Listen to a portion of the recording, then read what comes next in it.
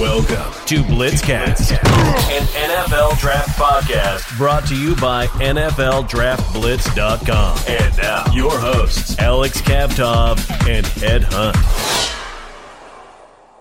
Welcome to another episode of BlitzCast. Ed and Alex are continuing to talk about the 2021 NFL Draft. On today's show, we're going to look at this tight end class. But at the top of the show, we would like to bring in a guest. We would like to welcome Cary Angeline to the show. He's a tight end from NC State and this year's NFL Draft prospect. Cary, how are you today? I'm doing well. Thank you guys for having me. Right off the bat, has the NFL always been a dream of yours since you were a kid? And when did it become a reality? Yeah, definitely. I'd say growing up, kind of just football has always been a big part of my life. Kind of just runs in the family a little bit. Always been paying attention to the NFL since I was a young kid, so it's kind of always been my dream. And I kind of say just become a reality, kind of just over my college career, kind of just, developing and kind of just, it's definitely real cool to be here and kind of just becoming a reality now. Your pro day is going to take place on March 30th. It's less than a week away. Tell us about your preparation for that pro day. Are you ready to kill it? Yeah, definitely. For the past about 2.5 months, I've been down in Miami training at Bommarito's facility down there. So kind of just trying to improve on all my numbers, kind of just become the best player I can be. What's going to be your best event, Cary? Is it going to be the vert, the broad jump, the 40 time? Where are you going to surprise people? I'd say probably my vert or my agility. I'd say those are probably my strengths right now. Was basketball your first love growing up? And how do those skills translate to the gridiron? Yeah, I mean, growing up, I also loved basketball a lot. Kind of always either wanted to be an NFL or NBA player, and kind of I played basketball throughout middle school, high school, and I was kind of lucky enough to get recruited in basketball too. Definitely noticed kind of just the skills translating over from the basketball court to the football field a lot. Even just playing the tight end position, a lot of those skills are transferable. So definitely playing basketball has definitely helped me out a lot on the football field too. Were you always the biggest guy on the basketball team? Did you play center? Yeah, I've always kind of been the tallest kid, and then in high school, I'd say my freshman year of high school, I played mostly center, and then kind of sophomore, junior year, I kind of played a little bit more of a forward wing type. Who recruited you, Cary, as far as basketball is concerned? Yeah, I was hearing from Davidson and Monmouth, and kind of just schools of mid-major level. We know that you were born and raised on the East Coast in Pennsylvania. How does a guy from Pennsylvania wind up all the way on the West Coast with the Trojans? Tell us that story. Yeah, so just coming out of high school, I had some good opportunities and good offers from different schools, and I was kind of just lucky enough. My dad took me on a bunch of college visits all over the country, and just growing up, I was kind of always a big USC fan ever since the Reggie Bush and Matt Leinart days. So kind of just, it was always a dream of mine to go to USC, and kind of just took a visit out there and felt like it would be a great opportunity. And so that was kind of the main reason I went out there. Were you looking strictly at the West Coast schools? Who else was out there besides USC? If it wasn't the Trojans, what other schools were you strongly considering? A couple other schools I was kind of looking at heavily would be Ohio State and Florida, Penn State I was looking at too. And Notre Dame. Those are kind of the schools I was kind of considering the strongest. Why did you end up deciding to leave USC? Yeah, so I was out there about a year and a half, and kind of just felt like it would be in my best interest for my football career and my future just to transfer elsewhere. But definitely USC was a great experience. Just kind of getting exposure to a whole new side of football, even just going out to the West Coast and kind of just getting that experience. It was definitely good for me. Tell us, how did NC State come into the picture? Why did you decide to transfer there? Yeah, so coming in high school, I had a previous relationship with Coach Doran and the position coach that was there in high school, and he was also there after I transferred. So kind of just having that that familiarity and relationship in high school. And then once I announced I would be transferring, they were one of the first schools to reach out to me, and kind of just took a visit down here. Felt like it would be a good opportunity for me to kind of just step in and play right away. And so kind of just the familiarity and just the opportunity was kind of the main reasons I came here to NC State. You earned the Gary Rowe Award as the team's top receiver. What does that award mean to you? Yeah, it definitely means a lot. Kind of just getting the respect from my teammates and coaches, and definitely just try to go out there each game, just try to help the team whatever they need, and kind of just getting that award is definitely cool. So definitely a good honor. How has your older brother Riley influenced your playing career? Yeah, definitely. He's helped me out a lot.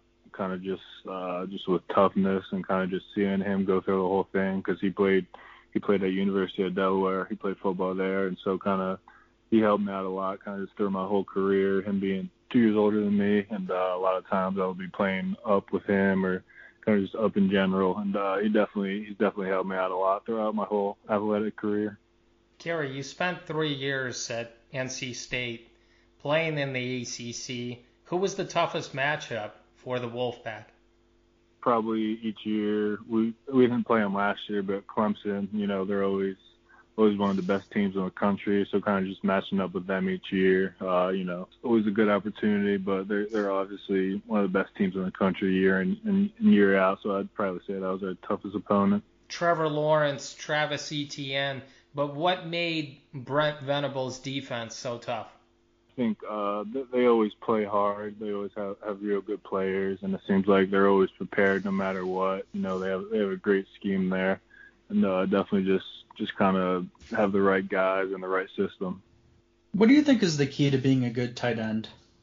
I think kind of nowadays it's just being versatile. Being able to be able to run block and pass block, but also be a threat in the receiving game. I think that's kind of how the tight ends developed in the past, however 10 years or whatever. Kind of just being able to do a lot of different things. Who do you model your game after, Cary? When you look at the NFL tight ends right now, there are a lot of good ones. Who do you like to watch film on? Who do you like to model your game after? Yeah, I mean, always trying to watch the great tight ends like Kelsey and Gronkowski, even Jimmy Graham growing up. Always try to watch them, and then I've been hearing some comparisons over the past year or so between kind of my game and Jack Doyle. So Jack Doyle is the one that I've kind of been watching a lot over the past year or two. And then also Tyler Croft, who just signed with the Jets. He actually went to my high school, and so growing up, I was always able to watch him in high school when I was in middle school coming up. So always try to model my game after him a little bit too. You're a sports management major. Do you want to go into coaching when your football career is over? Yeah, possibly. I haven't really made a final decision on that, but definitely like to keep that door open. Yeah. Cary, good luck with your pro day, and thanks for being with us. Thank you very much. Thank you for having me. All right, we want to thank Cary Angeline for being with us and for telling his story, and we wish him all the best at his pro day. Let's continue the tight end talk, and I'm going to bring in Ed, who is going to reveal his top 10. There's a lot of interesting prospects in this draft. Some guys have speed, some guys have size, some guys seem to be the complete package. So let's start with number 10, Ed. Well, I got Kylan Granson, tight end from SMU. He's number 2 in receiving for the Mustangs. He's a senior, productive all 4 years. He's 6'3", 235 pounds. That's a little short for a tight end. As a tight end, it's kind of undersized. Decent pass blocker, average foot speed. I like the way he finishes his run blocks. The reason why I'm a little concerned about his game is that he wasn't getting separation in the pass game, and I think he needs to engage better in blocking when he's slot out wide. He's going to have to make a move to H-back. He's going to have to make a move to fullback just because he's a 6'2" guy. I mean, let's be honest there. But he gives you some versatility. I just hope he develops and becomes a better blocker at the next level, because if he doesn't, he won't make the roster. Number 9, I got Quentin Morris, tight end from Bowling Green. He's a leading receiver for Bowling Green. He didn't play many games in 2020. He's 6'4", 251 pounds. Productive all 4 years at Bowling Green. He understands how to fake a block and go out for a pass. He kind of understands that sort of motion play where, he makes it look like he's about to block the guy, and then he kind of goes out for a pass and maybe tries to get over the defense. He has some trouble getting separation. I don't think it's because of his foot speed. I do think he has some potential with his body control as a route runner. He does cut well as a route runner. Well, he was at the Senior Bowl. There's some people that really like him. They just feel like he's got a lot of potential. He played at Bowling Green, and he's got a large catching radius and huge hands. He could be a quarterback's best friend in the NFL. So number 9, I got Nick Eubanks, tight end from Michigan. He's 6'5", 256 pounds. He's a redshirt senior. He's got 4 years of production. His poor quarterback play limited production. 3-star recruit out of high school. I like his quickness as a route runner. Needs to engage better when blocking. I think he's a decent run blocker on the move. He's a very good downfield blocker. But I actually, in the Michigan offense, I didn't see him inline block a lot. Number 7, I got Josh Peterson, tight end from Louisiana Monroe. Smaller school guy. He's a senior, 6'5", 235 pounds, 4 years of production. He's a little raw. 2-star recruit out of high school. Needs better awareness when run blocking. I think he's a good yards after catch guy. I think he's a smart route runner as a tight end. He's got 6'5" height, decent speed. Yeah, Josh Peterson is an interesting guy because he wanted to transfer to a different school, and then he decided to enter the NFL draft. Doug Peterson is his dad, by the way. Yeah, he has those NFL bloodlines, and I interviewed him in the summer, and he was a quarterback in high school. He made that switch to tight end, and like his dad played quarterback, obviously, in the NFL. He was a quarterback in high school, then he made the switch to kind of wide receiver, tight end. So he's got those NFL bloodlines, and I like him as a route runner. And he can definitely help a football team with his pass catching. The thing that he does best is uses his speed. He's got good route running, and he can catch the ball. So number 6, I got kind of an interesting name. It's Matt Bushman, tight end from BYU. He's 6'5", 240 pounds. He's a senior. 3 years of production. He ruptured his Achilles preseason of 2020. He's a 3-star recruit out of high school. He's 25 years old. My guess is probably one of the reasons why he's the age he is because he went on a Mormon mission, being a BYU guy. He's got good character, has his own foundation, has connected with NFL players to, sort of leverage charity dollars. He's already married. I think he was one of the top tight ends in the country before his injury. He lined up as a split end a lot. He has good hands, average blocker. I guess he does need to move his feet better when pass blocking. He flashes very good technique as a run blocker at times. His inline blocking is better than blocking in space. Bushman is not a complete tight end, another receiving tight end.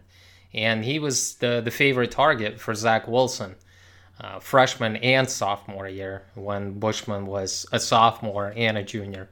You're absolutely right. He went on a Mormon mission, so he's a much older prospect, and that's going to knock him down as well. You would much rather draft a guy who's like 20 or 21 instead of a 25-year-old grown man. But Bushman is kind of the forgotten man, but people have forgotten about him completely. He's a guy that you should definitely keep an eye on day 3 if you're looking for a pass receiving tight end. So number 5, I got Tony Poljan. He's a tight end from University of Virginia. 411 receiving yards for the Cavaliers. It puts him 4th on the year on receiving. He's got 6 touchdown catches, which pushes him at the top of the Cavaliers. He's a senior. He's 6'7", 265 pounds. He's a transfer from Central Michigan. He's also another quarterback to tight end conversion. I think what he does well on tape is he uses his height advantage well to beat who's covering. He's a surprisingly good blocker for how raw he is. He's kind of one of those tall projects. He's not afraid to block when he's kind of split out. He's playing that split end. Very simple route runner. Very competent as a pass blocker. I just don't know where you use him. I'm not sure about his speed. I'm not sure about the way he moves just because he's a bigger guy. And he, like you mentioned, he's making the switch from quarterback to tight end. He's still rough around the edges. And I think the only way that you can use him especially like in the first year or second year, is kind of just use his height in the red zone, just throw him the ball, and he'll go and get it because he's got, long arms, he's got large hands. That's the only use that I see from him. I don't think he's a guy that's gonna threaten you down the seam. He just doesn't seem to have that quickness or speed to me. So to me, Poljan is one of the more overrated guys in this tight end class.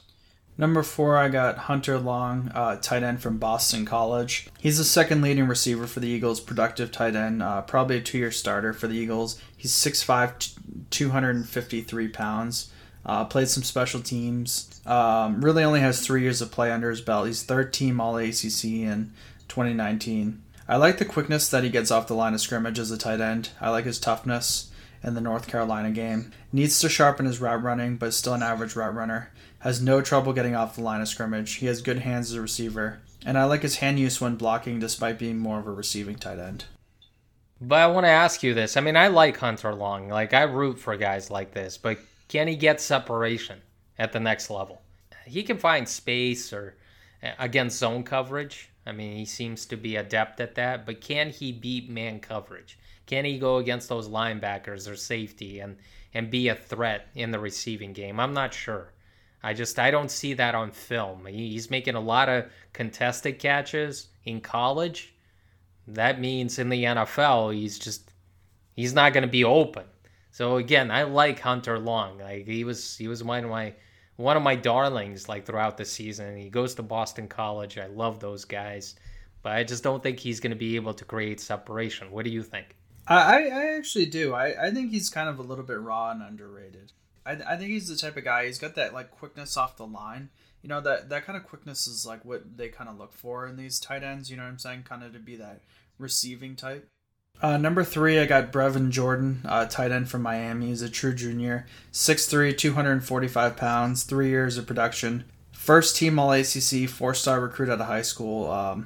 He's a decent receiving tight end, decent route runner. Maybe needs to sharpen his routes a bit. Decent lead blocker, average speed for his routes, and I think he has decent hands. He just kind of does everything pretty well. That's kind of how I see Brevin Jordan. He's on the shorter side because, I mean, he's about like 6'2 and a half, 6'3", so he's more of an H-back as well. He's got quickness, he's got speed, and he's a threat in the receiving game. I question his effort as a blocker, and he's not much of a blocker. He just doesn't offer you that. But again, Jordan is also my top 3 guy in this tight end class, so I'm just being picky. He's always had injuries, always had some durability concerns, and that kind of scares me a bit. But whenever he was on the field this year, De'Ara King was always looking. He was always looking in his direction. Like Brevin Jordan was his favorite target when they needed a play on third down. If De'Ara King wasn't doing it with his feet, he was looking for Jordan in the middle of the field. And this guy can take a short pass and get yards after the catch. He can be successful in the intermediate area. He can also take and be a deep threat as well. So you like to see that. He's a threat on all 3 levels. But again, a pass catcher, hopefully he can stay healthy at the next level because I think the upside is definitely there for him. So number 2, I got Pat Freiermuth, tight end from Penn State. And I mean, this is another tier. I mean, I would say this is kind of a top-heavy tight end class. And I really think Freiermuth is probably the most complete tight end. He's a true junior, 6'5", 258 pounds, 3 years of production. Had a season-ending injury in 2020, which is probably his biggest concern. 4-star recruit out of high school, good inline blocking tight end, has very good blocking technique, good pass blocker, very good in and out of his breaks as a route runner, and he's good hands as a receiving tight end. I think if he passes those injury protocols, I really think he could be a nice first-round pick. You would take him in the first round? If he checks out from a health standpoint, I mean, if it's like it looks like he's going to make a full recovery by the start of the season, yeah, I really would. I think he's going to be a steal somewhere at the top of the second round. Like for a team maybe like Jacksonville. For a team maybe like the Atlanta Falcons. Or maybe like the New York Jets. I think this guy could be a very, valuable pick. He could be a steal for some team. I don't think he's going to go in the first round. He would have if he would have stayed healthy. Is he baby Gronk to you? A lot of people have compared him to Gronkowski. There's some similarities to his game. What do you think? I don't like that comparison. I mean, I think of Gronk as kind of different. I kind of think like, part of Gronk is kind of like the freak athlete, whereas I think Freiermuth just kind of shows it from a technique standpoint. You know, I do see some similarities with Gronk, and I think the biggest one is Gronkowski also had some injury concerns. He had like a back injury. He would have been a first-round pick, but there were some concerns with his back when he was coming out, and the Patriots obviously got a steal in the second round. So this kind of reminds me of that situation. They're kind of in a similar boat. Both guys would go higher. Yeah, he's going to be a steal for somebody in the second round. I'm a big fan of Freiermuth. All right, I guess no surprise at number one. Yeah, I mean, everyone should know it's Kyle Pitts. I mean, this is an elite receiving tight end. I mean, this is a guy who, I mean, he's just a beast, you know, with the body size. He's 6'6", 246 pounds. He's got great body control. He's an elite receiving tight end, first team All-SEC in 2019. He's a true junior, 4-star recruit. Elite physicality in the way he runs his routes. Matchup nightmare in the receiving game. Great hands to make the catch in traffic. Very good route runner for a tight end and gets out of it in and out of his breaks very well. I mean, this is a guy who I would take in the top 10. He might be the most sure thing in this draft. I mean, is there anyone else in this draft that you're more sure about being a good player? If we're not talking about quarterbacks, I think he should be the highest position player in this draft for a lot of teams. Quarterbacks always get pushed up just because you need one. But Kyle Pitts is the highest graded player, even ahead of some of these offensive tackles as well. Just the season that he had, the exclamation point that he put together as a junior, he came with the mission and finally put together a fantastic junior year. I mean, Kyle Trask, all he had to do was kind of throw the ball up in the air and Pitts was going to come down with it. He ran a 4.46 during his training.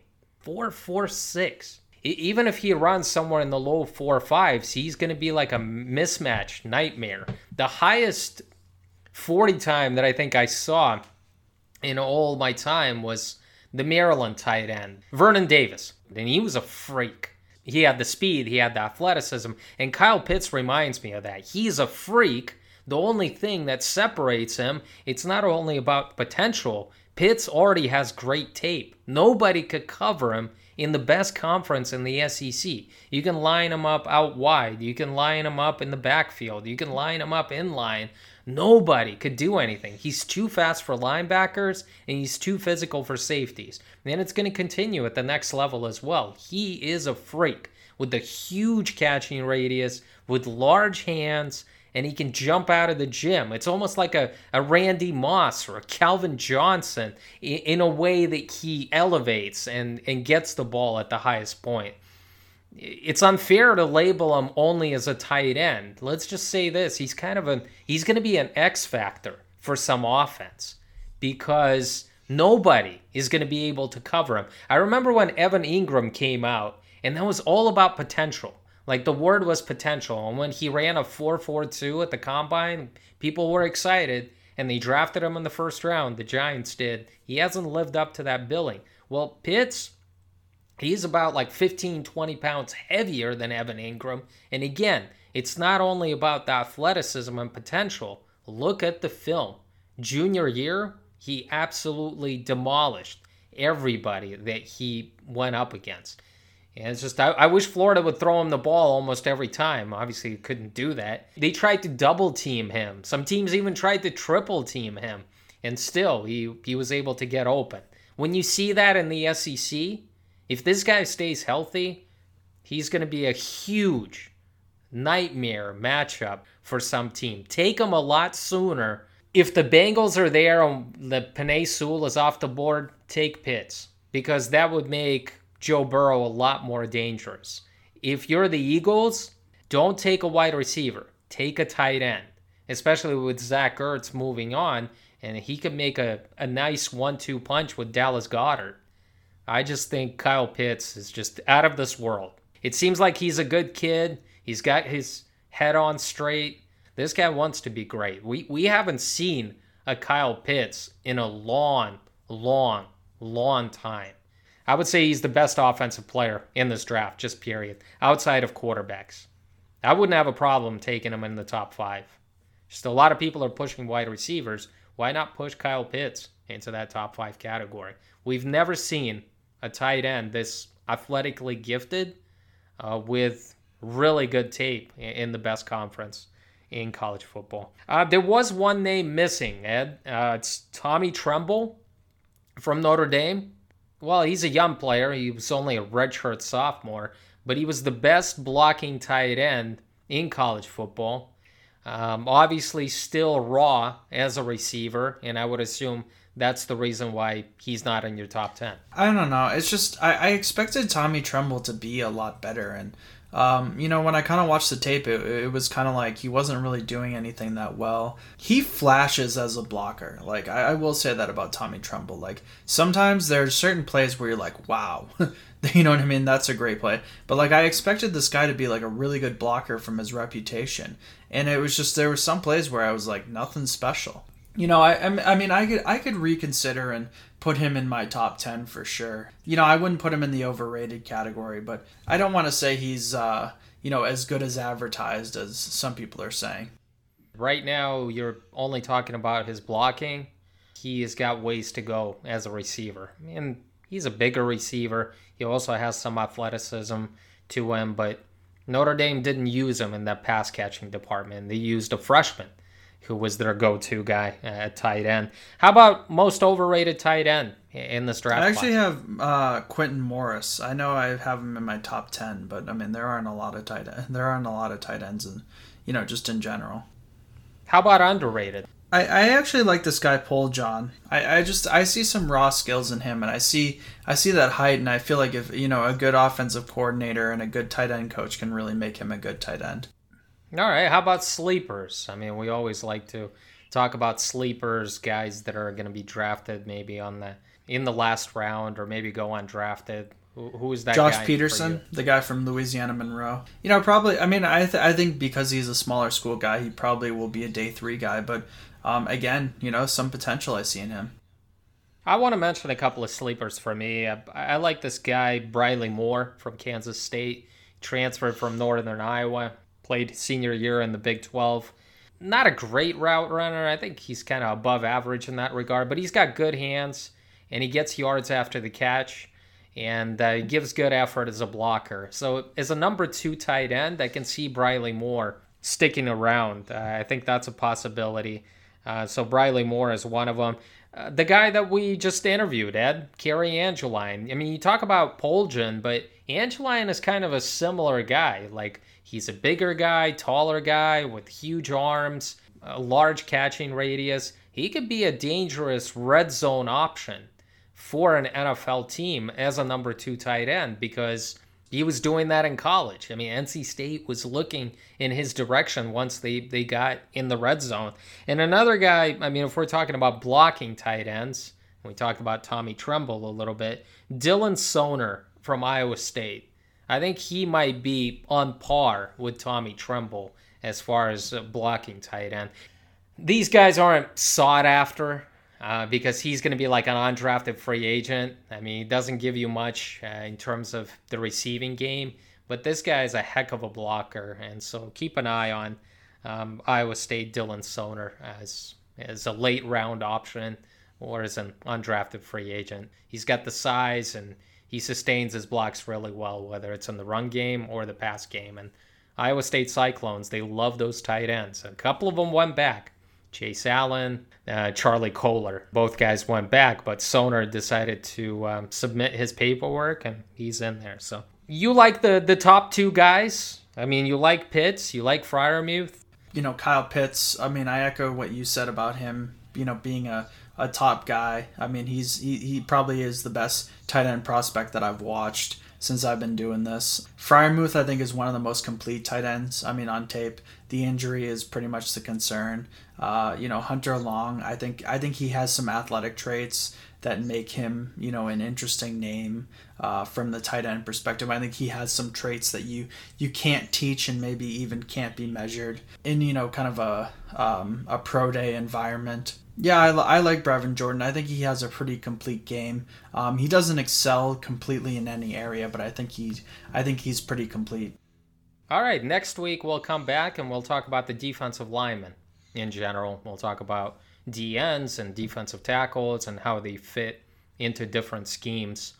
Let's move on to the NFL and the second week of free agency. The wide receivers finally started coming off the board, and Juju Smith-Schuster, everybody thought that he was gone, including himself.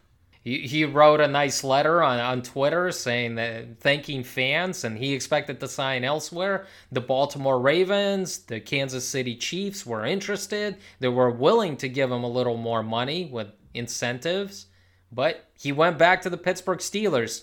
Are you ecstatic?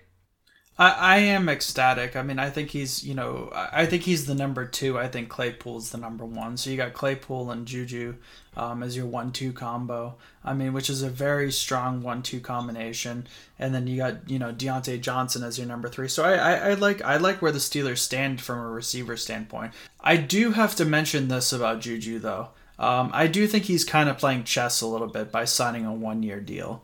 I think what'll happen is that I think, sort of as the vaccine gets kind of rolled out in the U.S. and, kind of around the world in some places, the pandemic won't be gone by next year, but I think we'll be in a much better place. And I think we'll be in a much better place economically. That means the salary cap is going to go up. I think, Juju becoming a free agent in 2022 gives him an opportunity to really get paid. I actually think this is a good chess move for him. I think he becomes a free agent at a great time next year. So I mean, he sends the Wolf of Wall Street thing, and they say they need a wrecking ball to get him out of Pittsburgh. I think he's being loyal. I think he turned down some offers. Turned down to play with Mahomes. He turned down to play with Lamar Jackson. So I give him that kind of credit. I think he's playing chess, because I think he's going to get paid a lot more as a free agent in 2022. The other thing is that there is a lingering, knee injury for him, and he had to get a lot of treatment for that. And although he played most of the year, that's an injury that you have to keep an eye on. And I think maybe if he kind of rests it and proves that he has a great year in 2021. Then when in 2022, his value as a receiver, especially being a number 2, I mean, he's really succeeded as a number 2. I mean, his best years were when Antonio Brown was the number 1. And then, I think Claypool takes over as the number 1. I think this could be a really smart financial decision for Juju Smith-Schuster. Next year, when he's going to head into free agency 2022, he's still going to be 25 years old. So he's taking a calculated move here. He's betting on himself.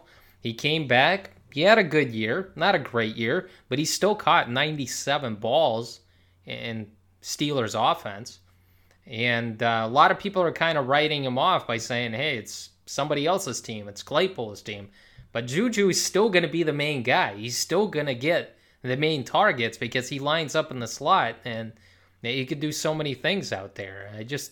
He goes back to an organization that he knows, he's familiar with, and I mean, this guy was one of the youngest wide receivers when he was drafted, and once again, he's going to get a chance to get paid at 25 years old, so he's betting on himself. All right, let's continue with the wide receiver talk. Obviously, Juju is not the only wide receiver to sign. Kenny Golladay waited patiently. There didn't seem to be a deal during the first week, but then the second week came and the Giants still gave him a lot of money. Is this a good move for the New York Giants? I think it's a great move for the New York Giants because now they got a 1-2 combo. They got Shepard and him. You got Shepard in the slot, Golladay on the outside. And Golladay, I mean, he's got the size and speed. I mean, he's got all the reasons. I mean, he's been very productive the last 3 years. There's all reasons why he's going to be an excellent number 1 wide receiver for the New York Giants.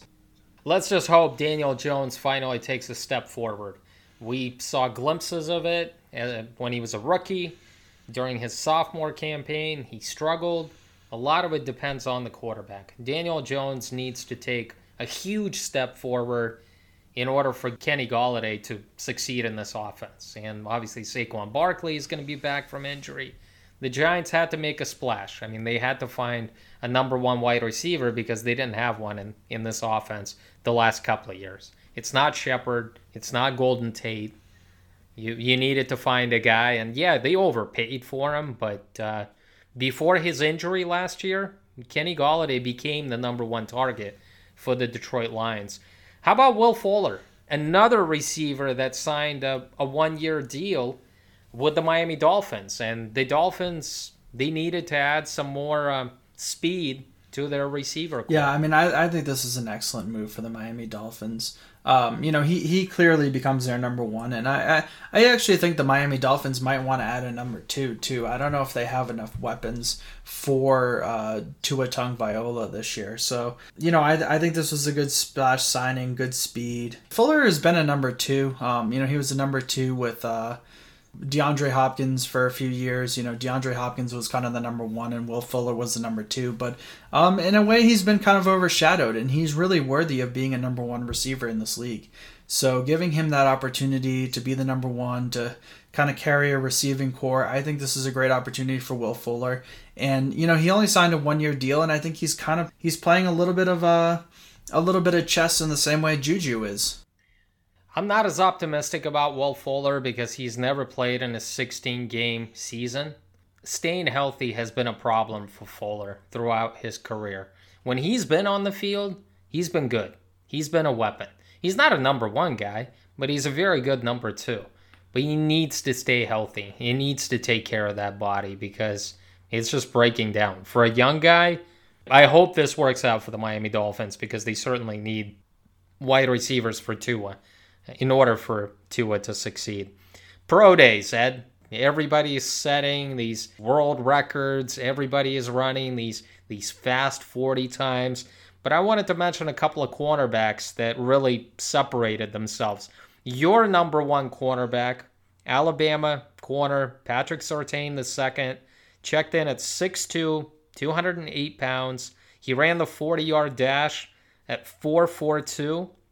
4.42 to 4.46. The broad jump was 10 feet, 11 inches. Vertical jump was 39 inches. He also did 18 reps on the bench press. So the son of a three-time Pro Bowl cornerback, Patrick Surtain, maybe even more impressive physically than his father, and he certainly proved that at Alabama's Pro Day. So I'm sure nothing changes, right? He's still your number one guy at corner. He definitely is. There is another guy that I think I know who you're going to mention, who actually probably moved up my draft ranking boards after his Pro Day. This is what happens, when people doubt J.C. Horn, who, in my world, is the number one corner on the board. And when we had the discussion about cornerbacks, there was a debate about Surtain and J.C. Horn. And yeah, Horn ran the 40-yard dash. If you believe some watches, it's between a 4.37, 4.39, according to NFL.com. He impressed with his vertical jump, 41.5 inches. A broad jump was 11 feet and 1 inch. And he did 19 reps on the bench press. And this is considering that he's 6'1", 205 pounds. And I love this. His length, his arm length, is 33 inches. So he showed everyone that he's much faster than everyone assumed he was. And I thought he was a low 4.5 guy. I thought maybe if he trained well, he would get to the high 4.4s. Well, you know what? J.C. Horn even surprised me, Ed. Yeah, I mean, that was the guy I had in mind. I mean, I think he's put himself in that first round category at this point. I mean, some people are talking about him late first round. I actually think that's an appropriate grade for him right now. I actually think he's going to go somewhere in the middle of the first round because Caleb Farley is getting surgery as we speak. Another guy that was rated highly by a lot of people, but not by me and not by you. I don't question that Surtain is going to go and is going to be the first corner off the board. And he might go to like the Dallas Cowboys at 10. I think that would be an appropriate spot for him. But I think J.C. Horn at 16 to the Arizona Cardinals would be an excellent selection for them. They play a lot of man coverage. They would put him in press man coverage. They just lost Patrick Peterson to the Minnesota Vikings. They don't have a number one corner. They need to get a guy that they could develop. So J.C. Horn would look good in the Arizona Cardinals uniform. But there's another wide receiver who you're going to talk to later on today. You're going to interview him. That also had quite an impressive Yeah, program. Rondell Moore. I mean, the guy is only like 5'7". I mean, and he has like a 42-inch vertical. He's actually really up there. He did 20 plus bench reps. I mean, as a wide receiver who's 5'7". He's also not really heavy. He's definitely under 200 pounds, and he did over 20 bench press reps. This guy is kind of impressive.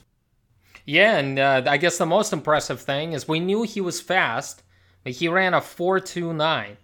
A 4.29 during his pro day. So he put some of those things to rest. I'm not even sure who I would compare Rondale Moore to. So during the interview, why don't you ask him that question? Who does he compare himself to as far as his game in the NFL? Because in my lifetime, I don't remember a wide receiver, 5'7", 180, doing some big things in the NFL level with great speed and athleticism. It's interesting. I mean, he's going to be a weapon. Obviously, you're going to use him on those jet sweeps. You're going to use him in the slot. You might even line him up in the backfield as kind of another weapon, kind of a running back going out for those patterns. So Rondale Moore is kind of an interesting chess piece for a smart NFL team that would be able to use him to the best of his ability. Thank you for listening to another episode of BlitzCast. We promise we'll be better next week. Take care, everyone.